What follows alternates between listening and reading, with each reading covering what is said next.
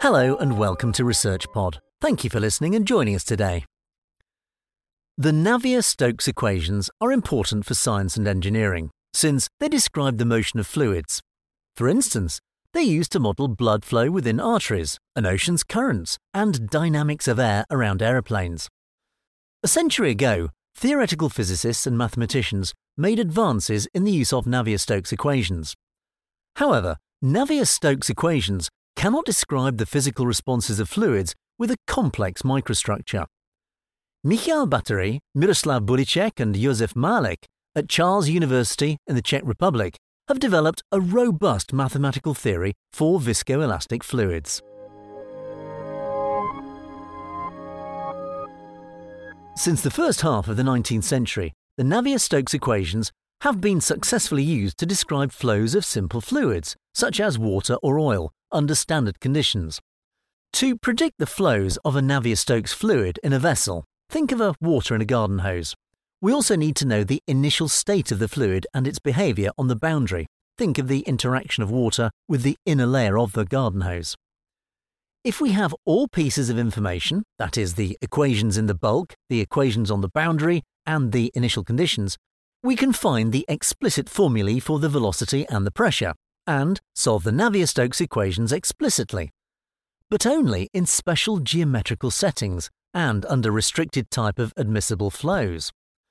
The only other way to obtain information about the character of the flow in the container is either by performing experiments, but these are again done in specific geometries, or by using scientific computing methods and tools. Today, the latter approach is increasingly used, as it's much more flexible. The underlying numerical methods are becoming ever more efficient, and computational software and hardware allows researchers to compute three-dimensional flows of the time-dependent Navier-Stokes equations in complex geometries.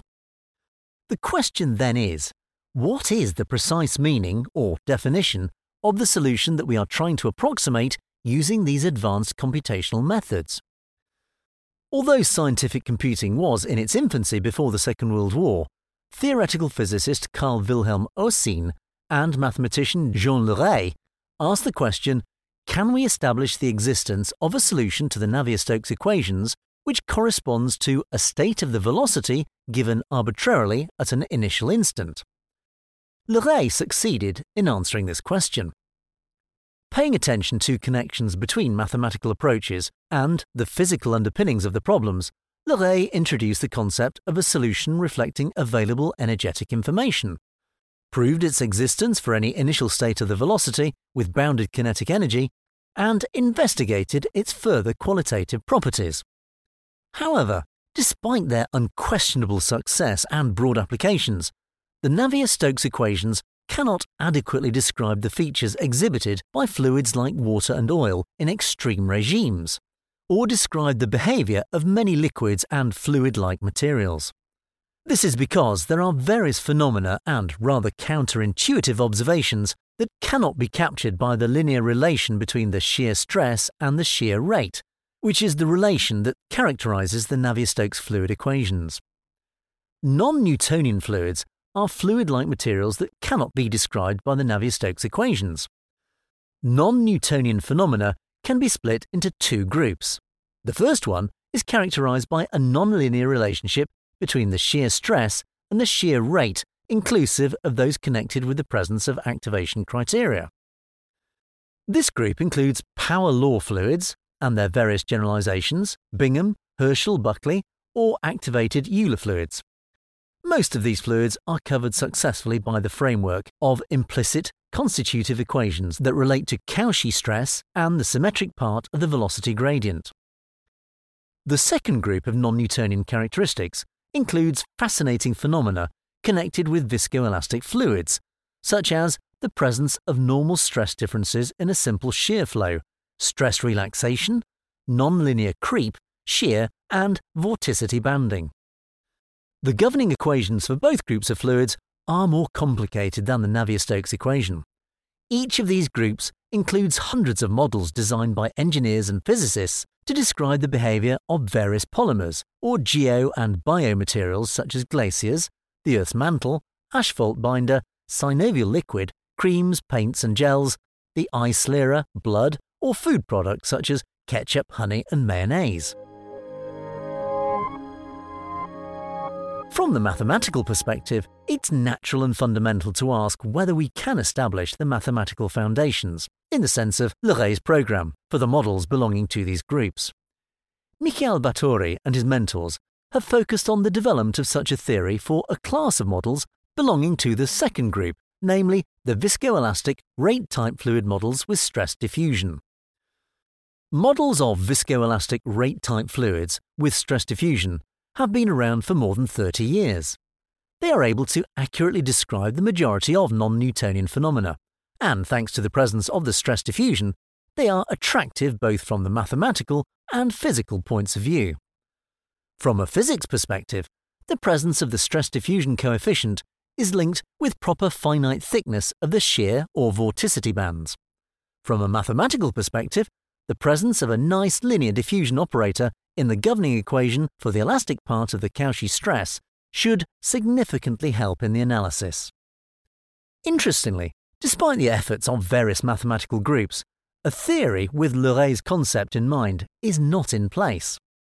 In addition, there's ambiguity regarding the proper choice of the objective time derivative for this elastic part of the Cauchy stress. Moreover, these derivatives include additional non-linear terms that complicates the analysis in an essential manner. There are three crucial ingredients. Firstly, Báthory's study builds on several papers concerning a general thermodynamic methodology that determines the constitutive equations involving part of the Cauchy stress from two pieces of information, namely, how the material stores energy and how entropy is produced. This requires us to specify the equations for two scalar quantities. If they are known, then thermodynamics provides the remaining pieces of information for tensorial quantities and their evolution. There is yet another benefit of this approach, this time on the mathematical side. These two pieces of information are essential for the complete thermodynamic development, but also determine the function spaces in which Lerais' program should be conducted. With this understanding, a second ingredient enters. Báthory and colleagues modify the mechanism how the material stores energy in such a way that it is not distinguishable from standard models, provided that the elastic response is small. However, it provides a new piece of information that improves the mathematical qualities of the elastic part of the Cauchy stress. The third ingredient is a novel method, which in the analysis of tensorial nonlinear equations guarantees that the tensorial quantity is positive definite. This issue is linked to the development of a suitable approximation system, where nonlinear terms in the equations vanish if the spectrum of the elastic part of the Cauchy stress reaches zero.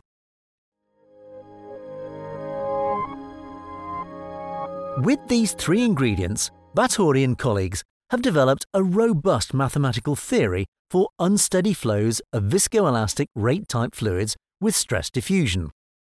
The theory covers any choice of objective time derivative of the elastic tensor and is the same type as Lerais' theory for the Navier-Stokes equations, even though the system treated by Báthory and colleagues is much more complicated. The components of the velocity and of the elastic part of the Cauchy stress belong to the same function space. The essential point in establishing this result is a detailed understanding of the derivation of the fluid models using the tools of continuum thermodynamics. Without it, we are blind in the forest. A vast array of viscoelastic models are used in different areas, different contexts, and developed on different, often rather intuitive bases. The overall proof is constructive and starts with a proper finite dimensional approximation.